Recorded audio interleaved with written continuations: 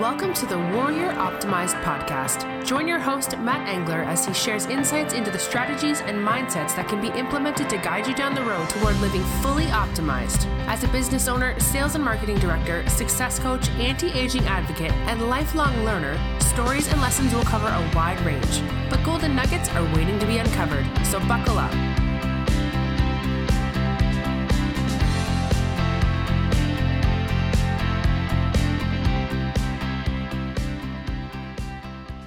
Hey guys, so pumped for today's episode. We get basically right down to business and jump right into this interview. It is with Matthew Liptak, a Spartan Pro athlete for 2020 season, the season that never was. But anyway, we hop right into it with Matt, and get your pen and paper ready. This is a good one for all you OCR athletes. Anyway, thanks guys. Enjoy. Don't step over dollars to pick up nickels. Did you ever hear of that? So it's exactly, I'm sorry, go ahead. I haven't heard that, no. Yeah, so the idea is if you have these simple things that you can do in order to improve whatever you're trying to improve without, overreaching, so basically what you're doing is you're picking up the easy things to improve rather than trying to get to the really sexy stuff, right? So instead of I got to put in 6 hours to 7 hours of running, why not just get another hour of sleep and do 2 hours less of running, but make them quality so that you're actually recovering from the efforts you're putting in rather than digging a hole. So that's kind of. Yeah, no, and even, I don't know if you heard, because I've heard of him. What's his name? Taylor Cruz? Yeah. So again, after talking with Rich Ryan a couple of weeks ago, started listening to his podcast and of course, listening to yours. And I mean, it's just so much good information out there. But he talked about, post run, you're better off spending more time on mobility work after running than foam rolling and laying on the floor for 15 minutes. Picking your, not pick your poison, so to speak, but you got to maximize, Tony Robbins talks about net, no extra time, and that's a big thing, no extra time. I literally created an optimization daily guide, and it's free, but basically what it does is it talks about 20 different things you can do every day to just optimize yourself that don't require extra time. Like if you're going to take the dog out to go pee, go out barefoot, stand in the grass with your bare feet, stare at in the sunlight, and do deep breathing exercises. Instead of standing there waiting and watching the dog and, thinking about all the work you have to do and, all these other thoughts, to sit there and breathe in the sunlight and stick your feet in the grass while the dog is going pee. Simple things, Yeah, preferably not putting your feet in the grass where the dog is peeing, because that wouldn't work out so good. You need to pay attention to that detail. Yes. Yeah. But at least if you're barefoot, it's a lot easier to get dog crap out of bare feet than it is to scrape it out of your shoes. So that's one positive. This is very, very true. Yes. Even brushing your teeth, brush your teeth with your offhand and stand on one leg every night. My wife walks and she shakes her head brush my teeth standing on one leg. And then she saw somebody on Facebook in one of her groups who was brushing her teeth in a seated, in a wall sit. Oh, sure. Yeah. Little things like that help. Yeah. And I'm thinking, oh, that's pretty good. And I'm like, but I do this toothbrush, this, electronic one. It goes 2 minutes. I'm like, a 2-minute wall sit? I'm like, that's insane. So I'm like, no, I can do it. So now I do every morning when I brush my teeth, I do a 2-minute wall sit, just sit there with the toothbrush. It's the worst brushing experience imaginable, but it's 2-minute wall sit, which actually is something I think if I could get into a first question with you. Sure. Yeah. What I like to talk about is microdosing. Actually, why don't we start a clear cut, and why don't we introduce you? So sure. Matthew Liptak, welcome. About yourself. I'll be brief with this. So I've been in obstacle course racing since about 2014. I really got serious in 2015. Since then, I was able to podium every Spartan standard distance, everything from the stadium to the ultra, and I also did the trail. And at 2019, I was invited into the pro team, which I accepted. And this year, it being what it is and some life choices, unfortunately, I couldn't really continue on the pro team. But that's kind of where we're at. So podium every distance, no athletic background whatsoever. pretty much raced for a nonprofit for a little bit, and that inspired me to keep going through Spartan. So Awesome. And you're also very well versed. So let's highlight that.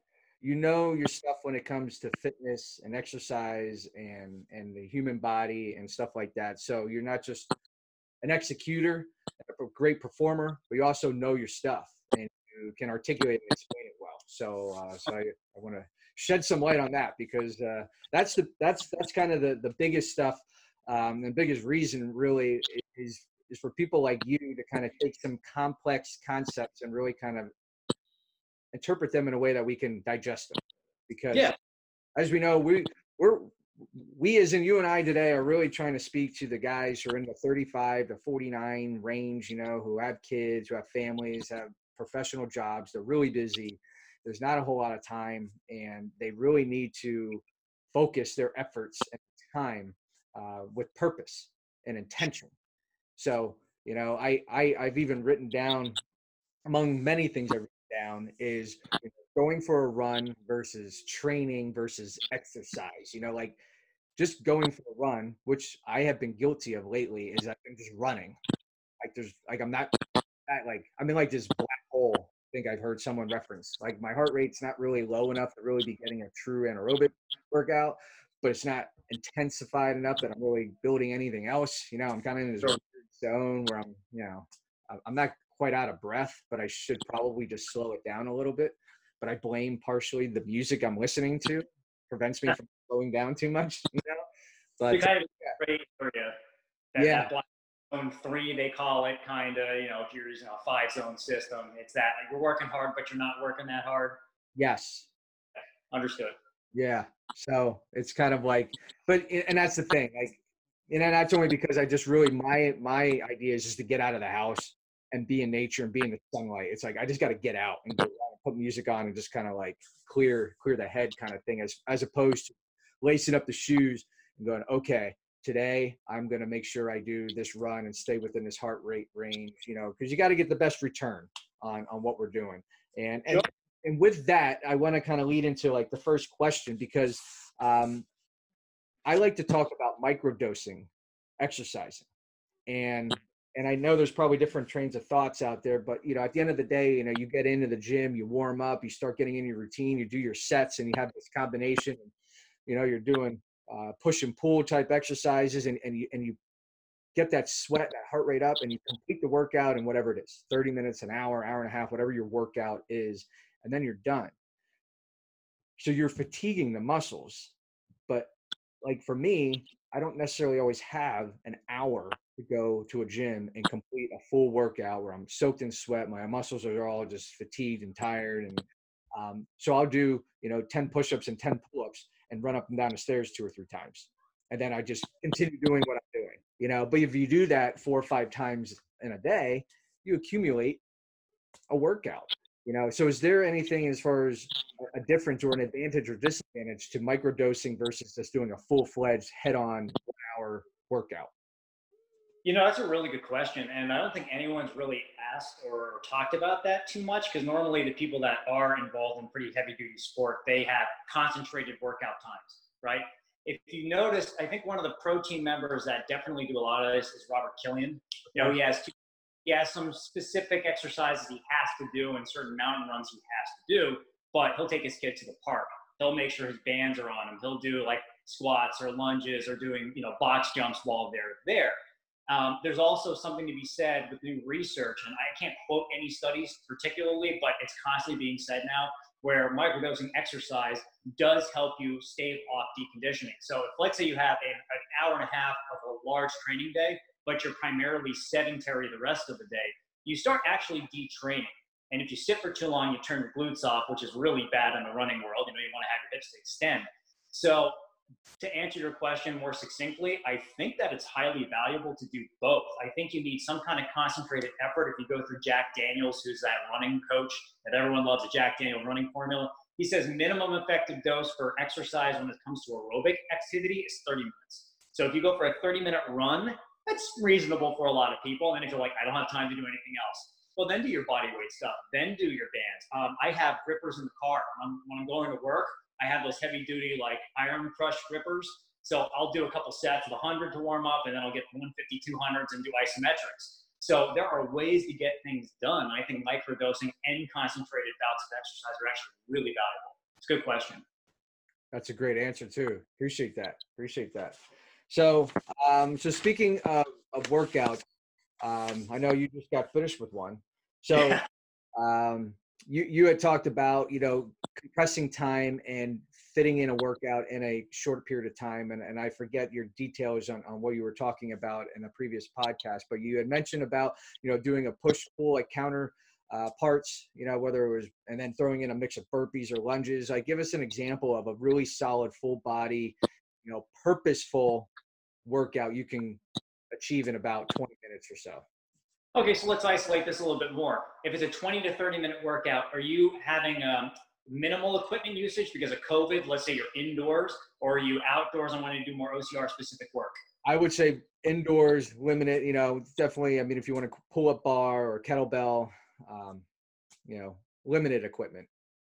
Okay, honestly, I think one of the things that will really help is how you're going to do some kind of sustained cardiovascular effort, whether or not you have a treadmill, a bike, stationary exercise, something like that, or a jump rope.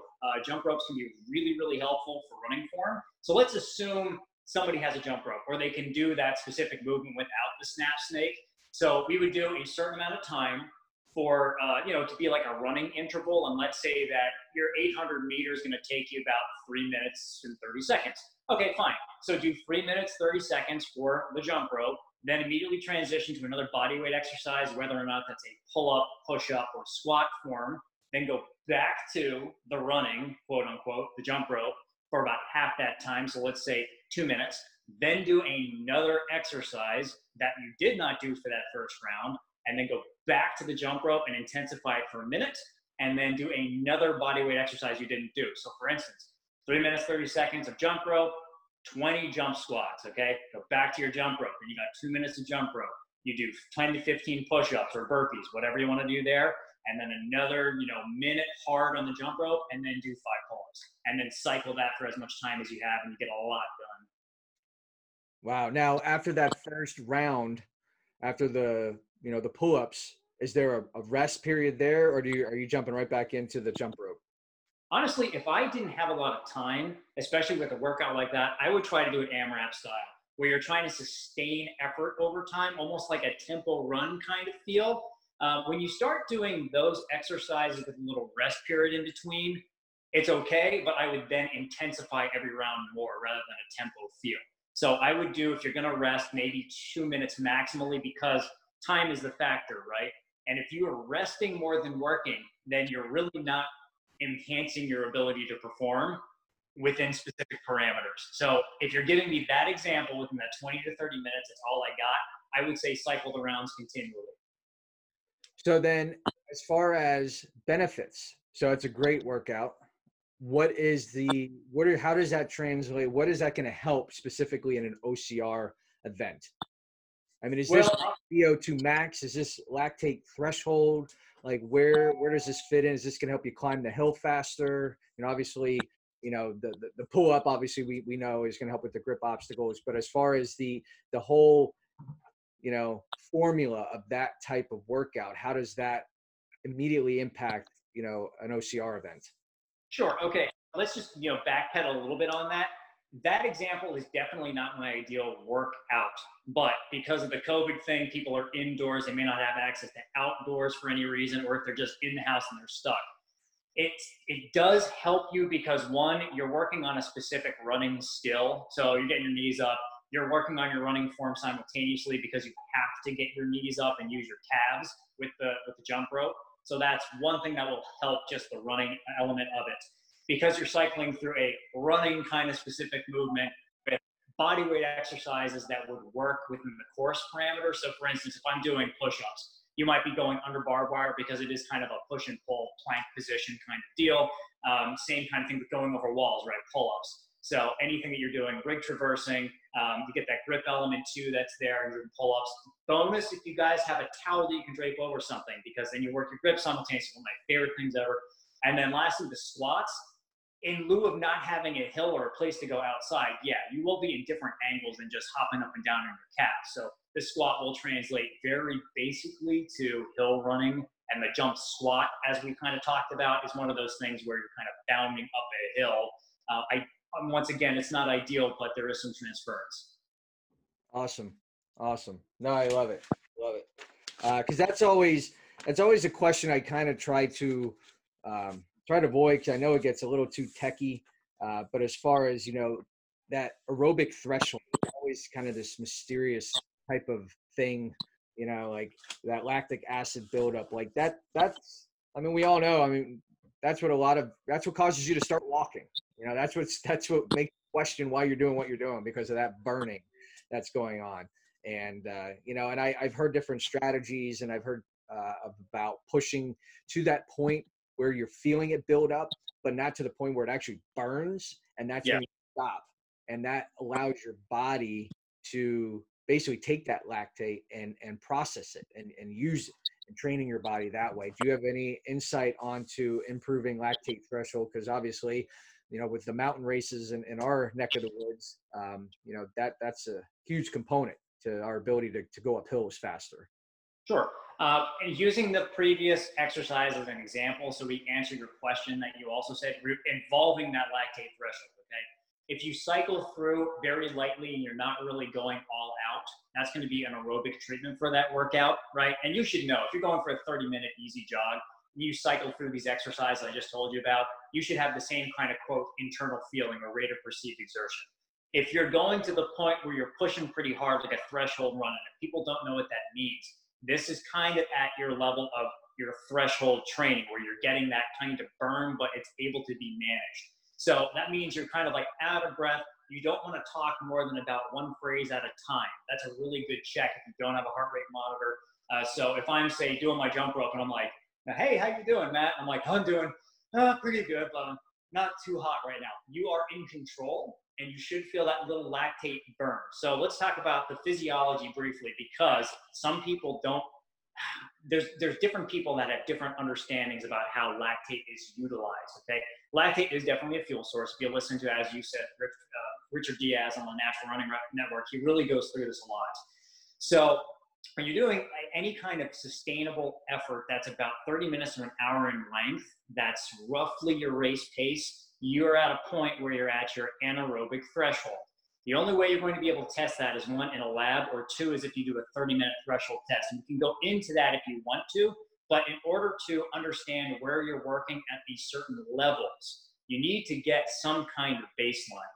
Now, aerobic threshold is at the point where you're starting to push into these areas where you're using lactate for fuel, you're getting to that burning sensation. And that's typically zone 2. So if you're looking at a model for a 5-zone scale, zone 2 is where you're working your endurance. So you're getting the lion's share of your energy from fat rather than carbohydrate. Whereas when you're getting close to this anaerobic threshold, the maximal effort you're able to work for like 30 minutes to an hour, a lot of that is your sugar, the carbohydrate-driven kind of fitness. Does that make sense, or do you want me to clarify more of that? No, that's definitely clear. It's just a matter of, what kind of device are you using, and where, because, they all do their own little calculations, but no, that is key. Because I know when we had talked, this is a while ago, but as far as that 30-minute test, that's important, because that does establish your baseline. Because other than that, the only other figure we have is from the math method, which is the 180 minus your age, to kind of give you that aerobic number. But the 30-minute test is really ideal to nail it down. Yeah, and the Maffetone test, it's interesting. A lot of people do use that as a very good baseline, because it is measurable and repeatable. And there are some benefits to using that scale, but everyone is physiologically different. And women especially, and I'm not picking on women at all. They're just totally unique creatures when it comes to their biology because of their hormonal structure. So if you have, you're in the second phase of your cycle out of the 3, then you could have a different heart rate response. And you could be higher. Women have smaller hearts, it beats a little higher. So that 180 minus your age thing may not work for everyone across the board. But this lactate field test at least then shows you where your maximum capabilities are for that particular heart rate effort. And then you can start making better determinations about where your pace is for aerobic treatment. Yeah. No, I like that. And an interesting thing. So I have a Garmin watch, and there's actually a threshold test you can perform. And I remember setting up the day, and I kind of treated it almost like a race day, like preparing for it and going into it. And there came a point where you have to run for so many minutes at a certain heart rate range. And as the range got higher, I actually never could complete the test. Right. So I can't, for whatever reason, personally, I couldn't sustain a high heart rate for that period of time. Like I just couldn't do it. Like it just, I wore out. Like so there's something, it seems like there might be something particularly off with me physiologically that I wasn't even able to complete the test. Like I couldn't sustain a higher heart rate. My legs and the rest of me were just failing. Yeah, sure. So there's a weak point in that for me, but it was just ironic that I never actually finished the test on the watch. You know, I thought that was funny for a guy who thought he was pretty fit. You know, like I couldn't finish the test. Did you ever get a clinical test for your VO2 max? No. Okay. So Garmin, I use a Garmin watch too, but I don't ever pay attention to any of the data they throw at me, including my recovery time per day. Like if I'm really pushing short intervals, right? If I'm doing 400-meter repeats or like 600-meter repeats, and I'm taking time to recover, because you should when you're pushing the limits there, it might tell me like, oh, you got 10 hours of recovery, you can do it again. No, you can't. No, you can't. You're going to die. And then also with the lactate field test, if you look at what they say your VO2 max is, mine kind of always says I'm like 63, but I got clinically tested, I'm closer to 70. So that's a huge gap between those particular things. So not all tech will make or break your efforts, but you should have something that you consistently use to track your progress. And if that's your thing, do it constantly.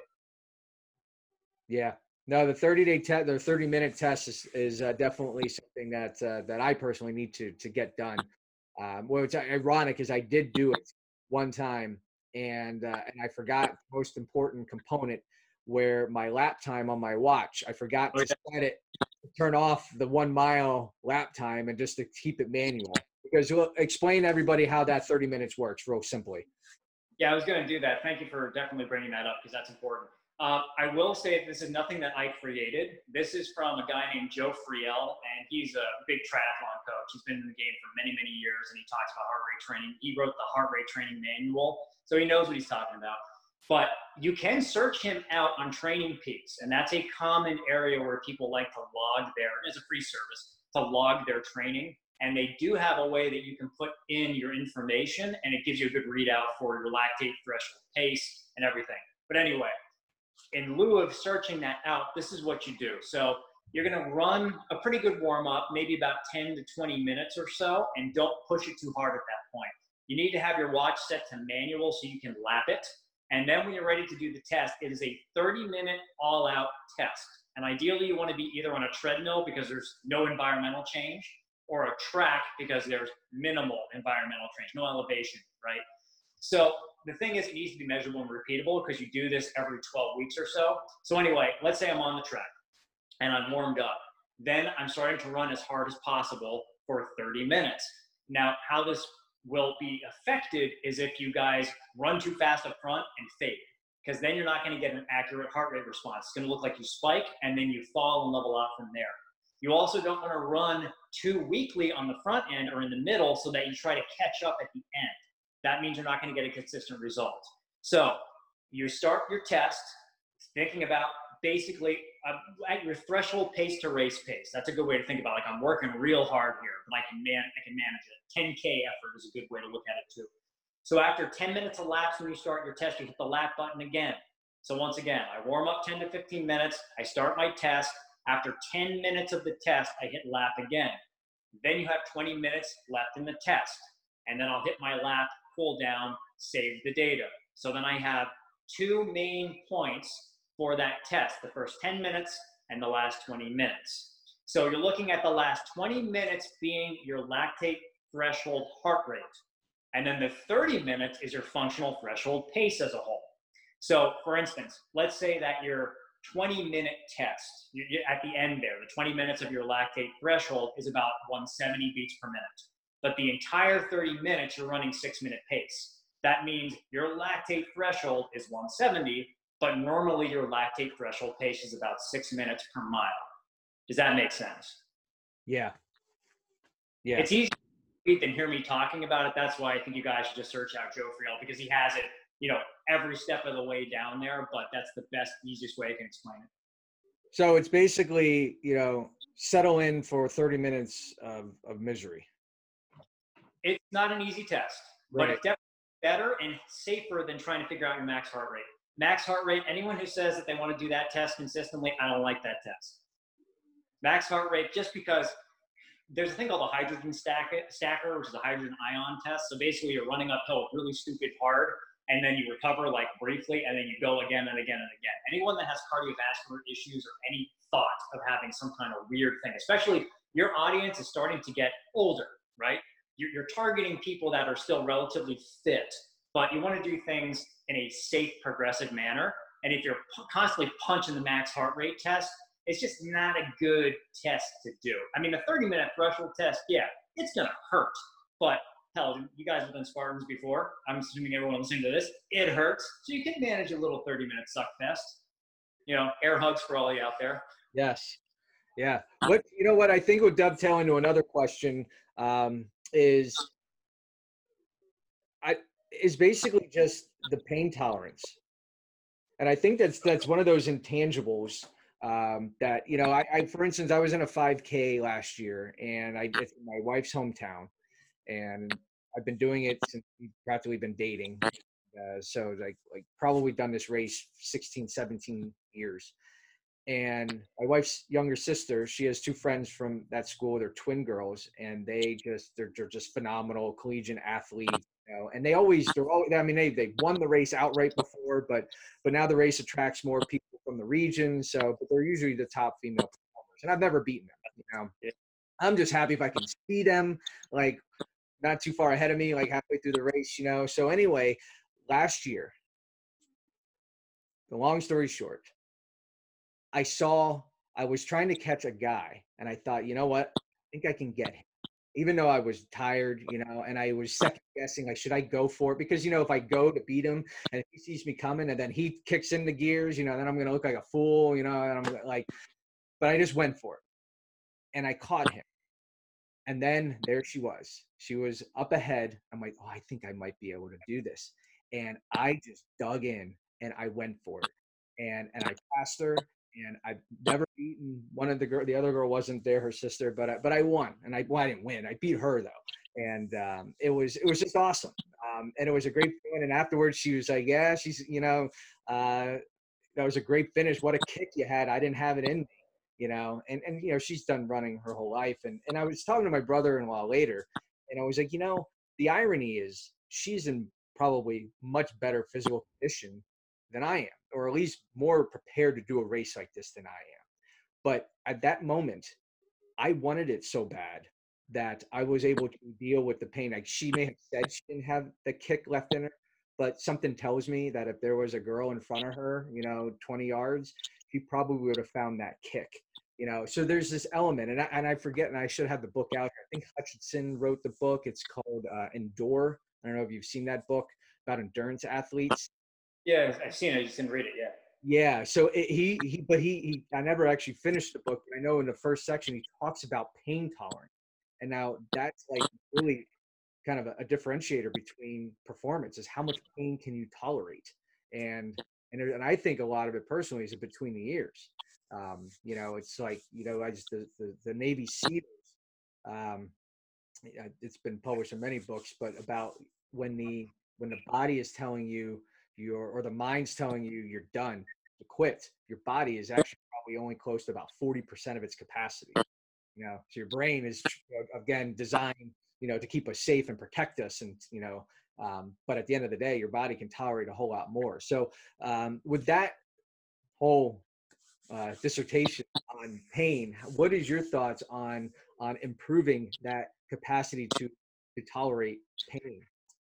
Because obviously there's the lactate threshold element, like measurable in science, but then there's the between the ears stuff. Like, is there like self-talk that you deal with? Like, what is it? Is there something you do during the day? Like, embracing the suck is certain things that I do personally, just trying to train that ability to tolerate suck, I think I like that. I think there's a hot button for everybody. And I think you have to, first of all, understand why you're doing what you're doing. You have to have relevance and meaning to whatever you're trying to accomplish. So, and no, you've obviously felt this as well, but no matter how much that you're into whatever you're trying to accomplish, some days are just hard, right? So, okay, I want this podium, or I want to do this well. You may not get up with a lot of energy. So that's my desire to do this is superseding my laziness. So that's number one. Number two, with the self-talk in your brain, I think it becomes a function of just being comfortable consistently with being uncomfortable. Some people will say, I don't like doing 200-meter repeats because they hurt. Okay, so they might do, okay, let's do 1 or 2 today. Yeah, see, your hands up, right? A lot of people hate 2 to 400, or even the mile. God, the mile time trial is brutal. But anyway, let's say that's your 200 meters you don't like. Okay, do 1 or 2 repeats. So dabble in it. Start dealing with the devil that you're not really happy about. And then 2 becomes 3, becomes 4, becomes 5. And then you're like, I actually kind of like these stupid 200s, right? Because now I can feel like my fitness is getting better because you're used to the pain. Cold water showers, right? Everyone's like doing the cold water shower thing. And there's a reason why you start, even Wim Hof does this, the guy, the Iceman, right? Who started all this stuff, the cold immersion. They're like, all right, we'll start with 20 seconds. And then next week we'll go 40 seconds. Then we'll do 60 seconds. It's hormesis. Your body's going to get used to it. Your mind's going to get stronger by not killing you. Small doses of discomfort over time create strength and mental toughness, not just one thing all out. There are rare people that can do that. I mean, think about yourself, right? You're like, I'm not going to do this Ultra Beast thing. But then you're like, hell with it. I'm just going to suffer. I'm going to put it out there. And then you podium, right? That's a great example where that's a unique thing. So kudos to you for that. But most of the time it's get comfortable being uncomfortable within reason and just extend your discomfort. And that gets a little bit easier over time. Love it. Love it. Yeah, no. And it's something I've been doing for a long time with the cold showers. And, it's funny because ironically, people have talked about the cold showers, and after they do it for a while, they learn to love them. I despise them. In fact, it got to the point where it was impacting sleep because the reality was I was procrastinating shower. I shower before bed. I don't want to go shower because I know it's going to suck. So I would just be like distracting myself and hesitating to go upstairs to shower because I knew it was going to be brutal. So I was going to bed later as a result because I was just dragging my feet on other things. I didn't want to shower. That's funny.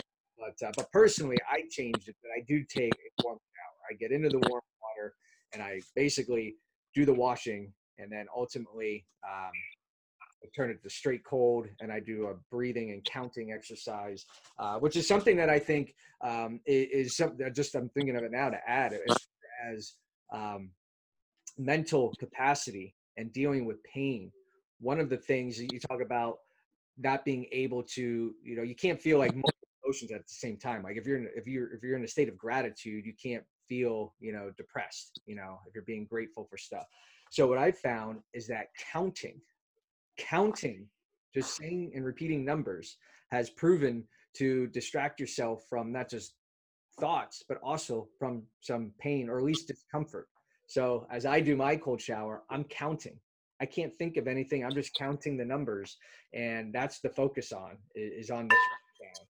And that's a great idea. And I was actually going to say something about the counting as well, because sometimes, let's say you just have to get up for an early workout, right? Sometimes you just have to keep your eyes closed for a second, count back from 5, get your feet out of bed. So like 5, 4, 3, 2, 1, I'm up, and then just go for it. So that's another way that you can use counting as a thing. Oh, also, speaking of counting, man, did you ever count in your head when you're doing like a really sucky heavy carry at a Spartan or something like that? Just like one foot in front of the other, like 1, 2, 3, 4, 5, 6, go. 1, 2, 3, 4, right? That stuff helps a lot because it distracts you from the pain. Yeah, sure. No, because I would pick spots out and I would kind of guess how many steps it would take me to get there. I'd be like, all right, 30 more steps and I'm there. And I'm usually off. I'm usually go 30 steps and I'm not there yet. But at least I'm just focused on the 30 steps. But yeah, I think counting is just really interesting because even and not to go down this road necessarily, but meditation, counting, just counting your breathing. is really how it really starts, just again, counting and focusing on the numbers and just distracting yourself from the other stuff, Sure. thoughts or physical discomfort. So no, that's cool. That's cool.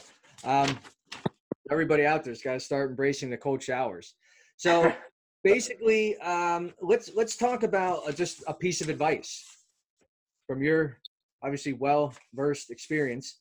If you could give one overwhelmed age group dad a piece of training advice, what would that one piece be? Obviously, there's so many, but just one little snippet to that overwhelmed dad trying to get a Spartan podium.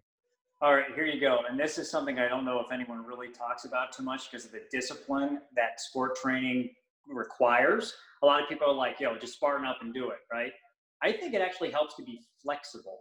So Bruce Lee had that quote, right? Be like water. So, water is formless until it takes the shape of anything. And when you are dealing with a lot of things, a 9-to-5 job, 40 hours a week plus, you have kids, you have a demanding schedule. If you are scheduled, let's say Wednesday is your track day, and you're like, this is my short repeat day, I have to get it done, right? And life is just going to happen. Switch the day, just chalk it up to, it was not the day today. Wouldn't be in a good mindset anyway because I'm stressed, and just do it another day. So be flexible. And then I think that's the best way to go, honestly. So flexible, you're talking about with actual training schedule, not necessarily about doing yoga and flexibility exercises. That is correct. Be flexible with your schedule. Correct. Even though yoga is cool, I do it occasionally. It's okay. Yeah, no, well, and I never read the book, but Tom Brady has a book. I forget what it's called. It's something with the number 12 in it, but essentially, like his secrets to his basic health and longevity and obviously a pretty intense sport is like pliability, and the exercises that he does. From what I've seen, it is a lot of just like deep massaging as you're doing like some kind of movement and like sliding, like, and just keeping your muscles pliable to prevent injury. That helps, especially with the audience you're trying to talk to. What happens over time physiologically, our muscle tendon units get stiffer. Things don't work as well. If you're just a pure runner, that's a limited range of motion sport. So you're not going to be really doing a lot of extra mobility, which does help your muscle tissue stretch. So I think that was good advice on his part too. Yeah. All right, let's go for this one. As far as, OCR exercises and training, what would be like the top two specific, if you have to say a third, OCR specific exercises that you would recommend? Okay, so I'm going to take this in terms of the time management piece because that seems to be what we're really going for here. Yep. I need to create a list of the top 4 things you suck at. And then the top 2 things are your favorite exercises. So here's a good example. If you are not good at running long distances, right, then that's top number 1 because it's a running-based sport. So if you're doing a super to a beast distance, you've got to prioritize your running. The second thing that I think will translate to pretty much any course, and we're talking not just Spartan here, if you're doing like OCR World Championships or something like that, you do have to get your grip game and your ability to hang and pull and go through those activities on point. Otherwise, it's not going to work out well for you. I do love carrying. I was actually pretty weak at carrying, and that's, you're running kind of, you're working with the load, you're also working your hip extension power for hills. So that's an honorable mention, but I think overall, something akin to get your running game down well, because that's a non-negotiable. And as far as like your grip strength and your ability to transition from one obstacle to another is going to matter a lot. So an exercise. Exercise? Sure. Yeah. So let's take, I actually like the trap bar deadlift. And there's a lot of muscular activation that occurs with that over a standard conventional deadlift or a squat. So that's my favorite for a barbell. And then I would say my second would be some kind of weighted pull-up chin-up variation that may or may not involve thickening the bar. So bonus points if you can wrap a towel around it and do weighted pull-ups like that. If you can also take your towel and then wrap it around the bar so you're not hanging off of it. That's another way to get your grip strength down. So really simple, trap bar deadlifts for the lower body, some kind of pull exercise, whether it's chin-up or pull-ups weighted with some kind of grip element that I think are the two best transferable ones. And it's funny you said about the trap bar, because one of the things that was frustrating me a couple years ago was the tire flip. And I just couldn't do it, and I decided that I was not going to fail that anymore. So I incorporated the trap bar deadlift once a week. And I personally just did it, I don't even know if I did it every week, but when I did do it, I was going for like a heavy 2 or 3.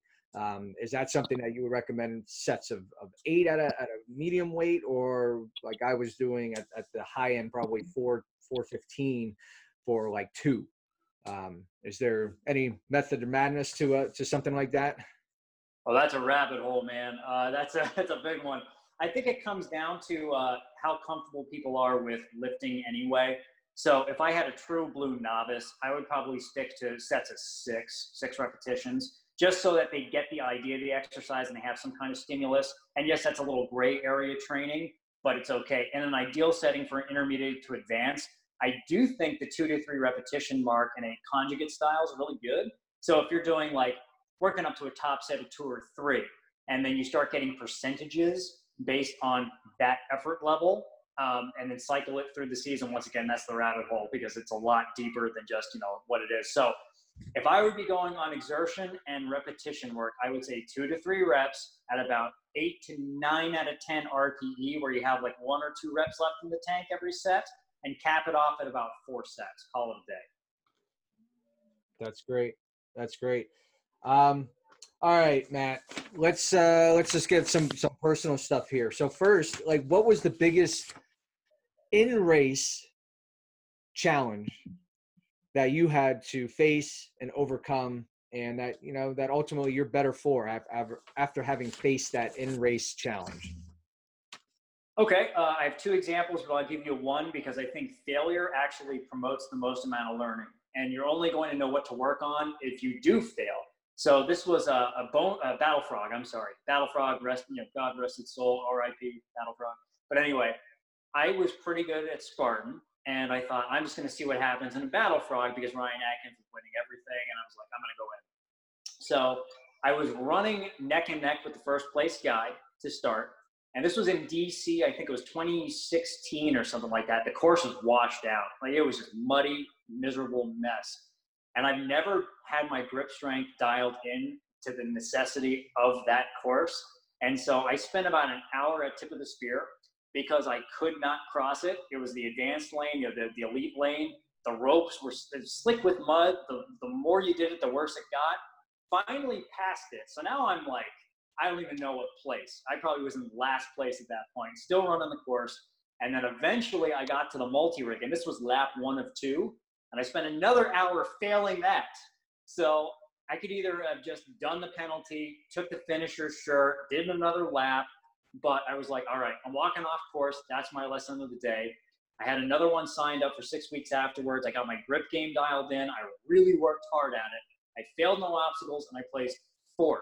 There was a stud group of guys there that day, and not to mention their names, Kempsons.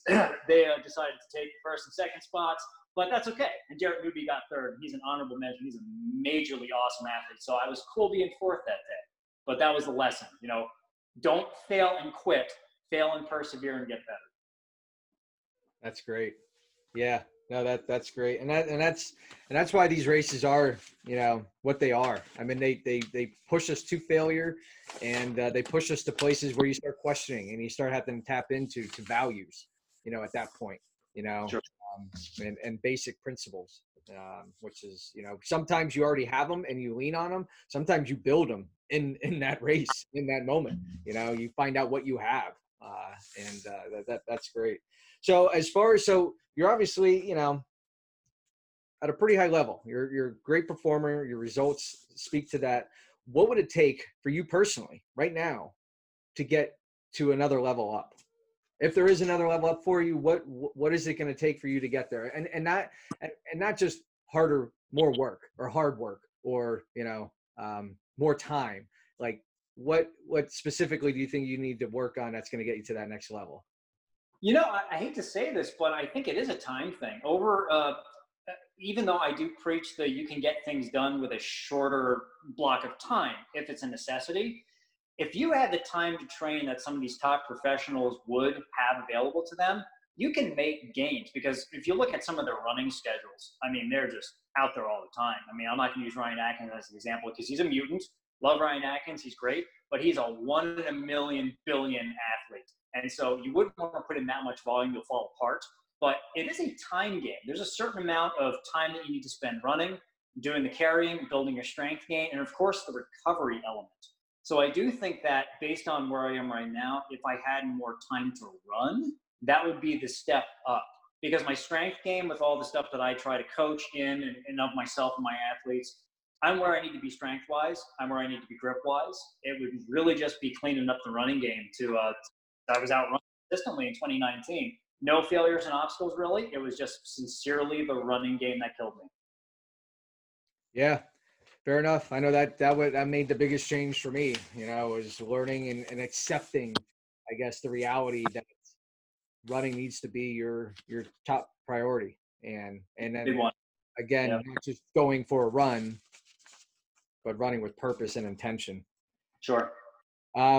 So I guess closing down here, who is your biggest influencer when it comes to just racing and performance in OCR? We'll keep it OCR specific. Anyone in particular who really kind of, inspires you and that you follow a little bit more closely than others? This is not me sounding arrogant or disrespectful or anything, but as far as obstacle course racing, I think because I was there pretty early too, like the genesis of the sport. Now, my first race was 2010 on the Warrior Dash. I just, like I said, really got interested in 2014. But wow. I saw like people in the sport as being like, oh, I want to be that person. I really want to be that.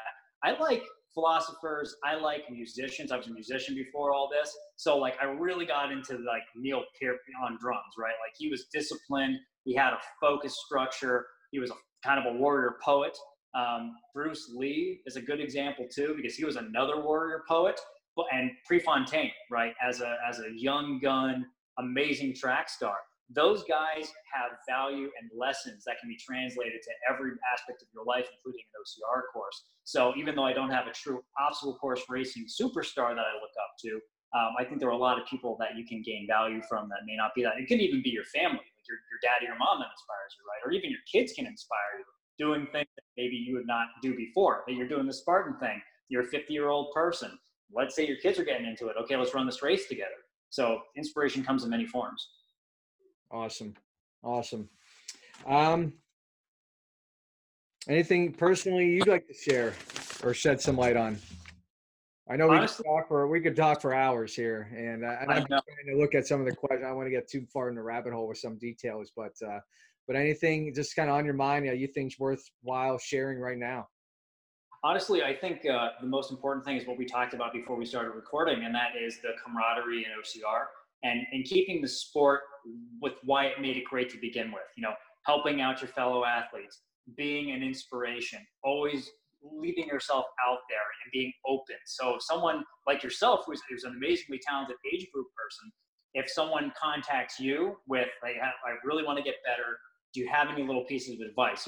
Extend a hand. Extend the good nature of the community, and that's what makes this sport great. No matter if you're a savage racer, a Spartan, or if you're an obstacle course world championship person, it is a global phenomenon right now, and it'd be nice to keep that camaraderie. Yeah, no, exactly. I appreciate that, and everyone needs to just kind of really absorb the energy and contribute to the energy out there. It's so hard for me always to leave the festival area. It's just like that excitement and, just that energy in the air. It's real, it's palpable. And having to leave, you're just drawn to come back and try it again. And, even though you just like kind of went through hell, some people actually do, but you put yourself to the test. But I think there's something to people just leaving it out there on a course, and everyone sharing in that, regardless of how long it took you to finish it. The fact that we all left part of us out there, we all share in that, which is how you start a community, for sure. Yeah, total agreement. Yes, absolutely. Cool. Well, listen, how can people, follow along with you? And I know you're hinting at doing a little coaching. I know we talked, and it's been a while, but I know you had mentioned about coaching. You know, are you out there on social media? I mean, where could people kind of pay attention to you and what you're doing and learn from you? Oh, thanks, man. Yeah, so really, my Instagram is @ZebraManRuns. You can look at me on Facebook with Matt Liptak, and you'll see the zebra face paint with a dog. That's kind of like my opening picture. But anyway, as far as coaching goes, it's a small community that I'm running right now, and I have, I think, a full roster to start. Even though the COVID thing has prevented some people from fully committing on the time frame that we've been looking at. But I am taking individuals, if you do want to be coached in the style that I coach, and I can give you some preliminary information, and I'll write your name down if something opens up or if I want to take on some more clientele. So it'd be nice to have you. Awesome. Awesome.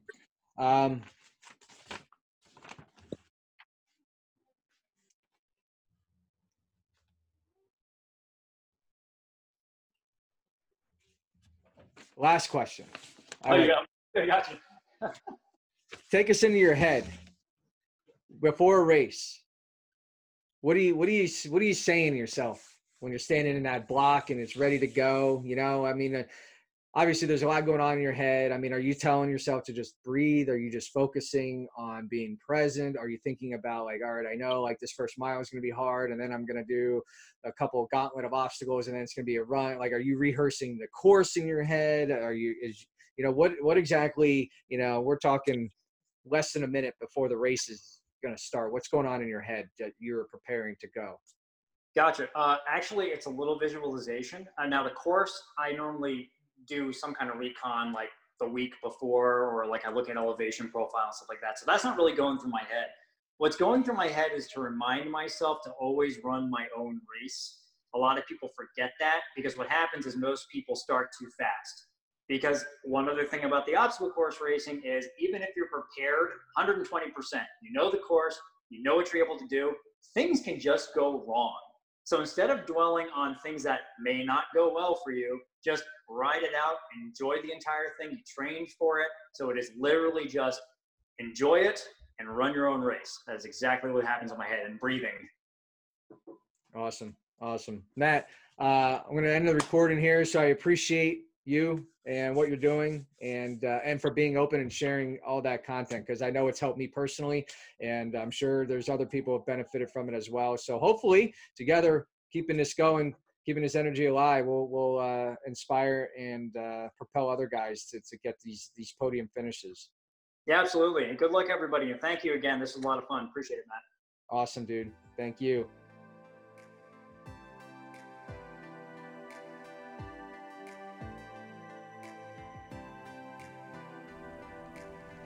Hey guys, so I just want to really extend another thank you to Matt Liptak for taking the time to share all that great info and content with us. And I also wanted to remind any of you OCR enthusiasts, you Spartan racers out there, obviously, depending on when you're listening to this, there are pretty much no races, at least not in the United States. However, we don't want to let the momentum, fall as far as our preparedness and our training and our lifestyle. And I've been hosting monthly challenges, 5-day challenges, where I'm basically pulling back the curtain and revealing what I did that allowed me to go from I would say an above average participant to actually capturing age group podiums. And it took a pandemic, honestly, for me to find the time to flush out all of the nitty-gritty details on what I did.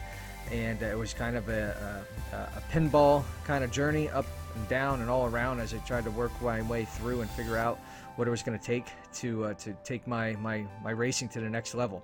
I'm busy. I'm a dad. I got a business. I got kids, which is why I'm a dad, apparently. But, anyway, if that is something that may have interest to you, the challenges are free, at least as of this recording. So check them out. Sign up for the next one. It's coming up soon. MatthewEngler.com/podium secrets with an S. MatthewEngler.com/podium secrets. If you want to sign up for the next challenge. Anyway, that is all. Thanks for tuning in. We'll see you at the next one. Thanks, guys. Peace.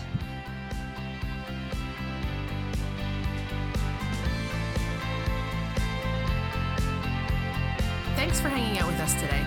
Your time is valuable and we appreciate you spending it with us. Realizing your optimized self begins with taking action and making progress every single day. Achieving a fuller life can be as simple as smiling more often while embracing the infinite possibilities waiting for you. If you like what you heard today, be sure to hit that subscribe button and share with your friends. We are grateful for your support and appreciate you sharing this with others. See you in the next episode. And remember, together, let's all live Warrior Optimized.